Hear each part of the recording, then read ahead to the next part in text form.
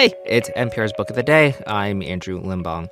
Today on the pod, we've got author Bora Chung. Her short story collection is called Cursed Bunny, originally published in Korean. It's now translated into English. The book is full of wild trips into different genres. So I was surprised to learn that one of her stories is actually based on a true thing that happened to her.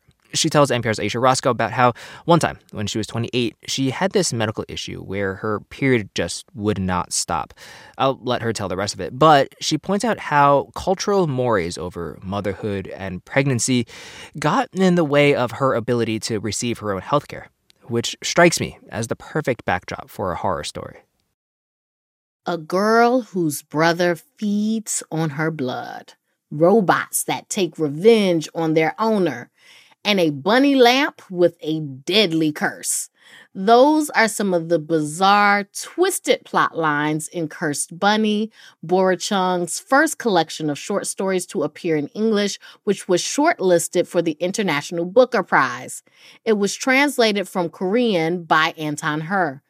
Author Bora Chung joins us now to talk about her collection. Welcome to the show. Hello. Thank you for having me. Thank you for joining us. So you've described these stories as, quote, like a fairy tale, but with a little bit of a Korean twist.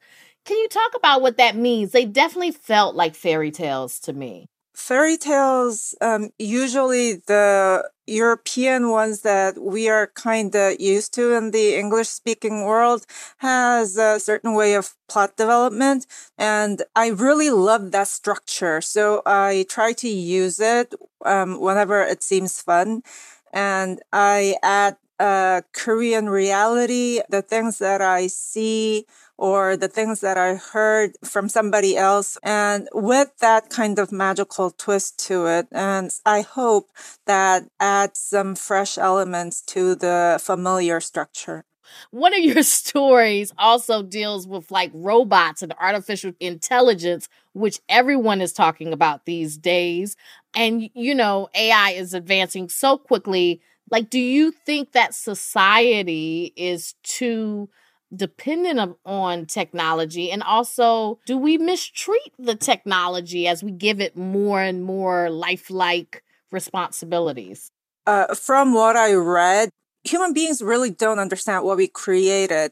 And artificial intelligence and deep learning, machine learning, all these things are structured so that the machine would accumulate experience and data and information and analyze them and draw conclusions more like human beings do.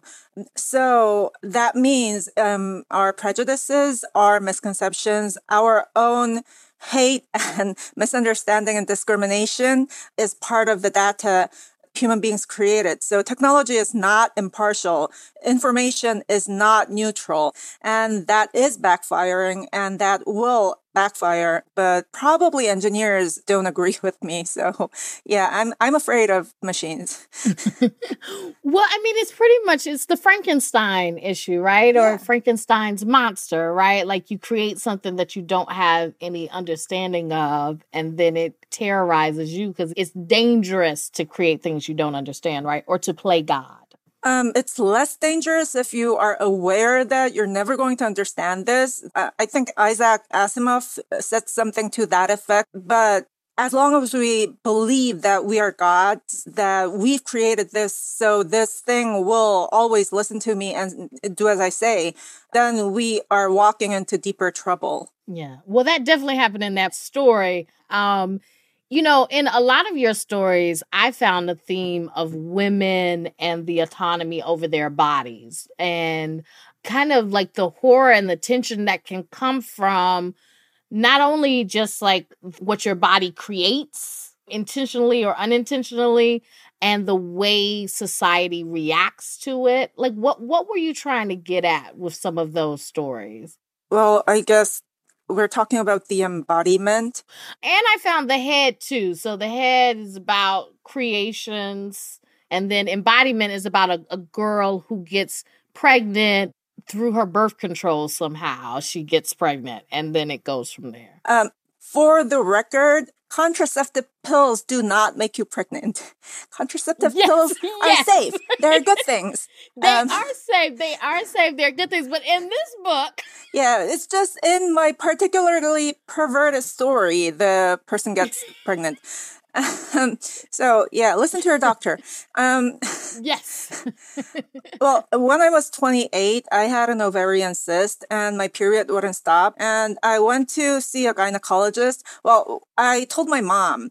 And the first thing my mom said was, you're not married. You're not going to go see a gynecologist by yourself. Oh, wow.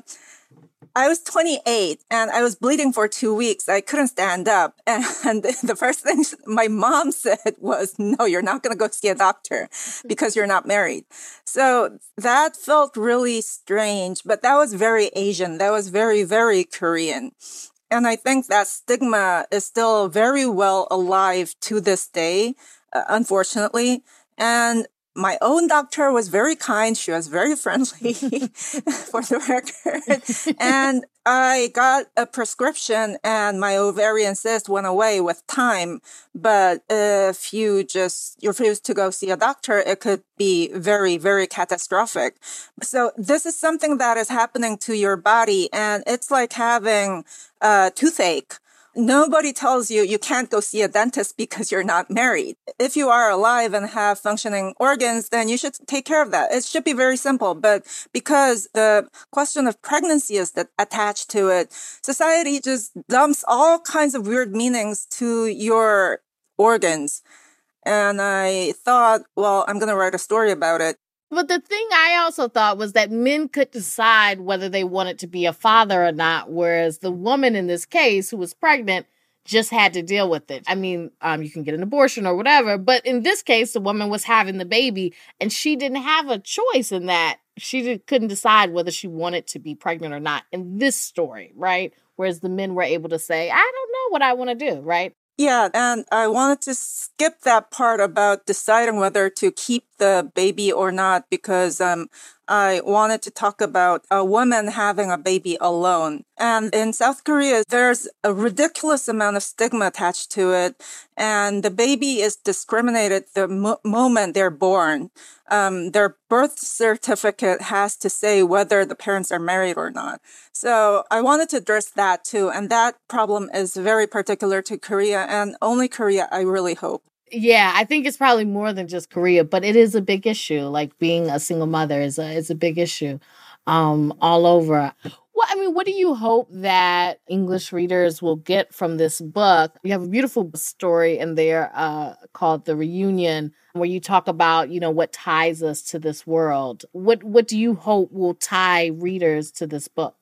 I have no idea. I never imagined my book would reach anywhere outside Korea. So this is all very unreal to me. I feel like I'm in the middle of my own story, and my own stories don't really have a happy ending. So I'm probably in trouble. I don't know. But this one will have a happy ending because this is a great book. This is a beautiful book. And I don't say that lightly. So this will have a good ending. Thank you. That was Bora Chung, author of the short story collection Cursed Bunny. Thank you so much for joining us. Thank you, and have fun with my bunny. Oh, I know that bunny is, woo, that bunny. I said, I mean, when he started chomping on the brain, I was like, yes.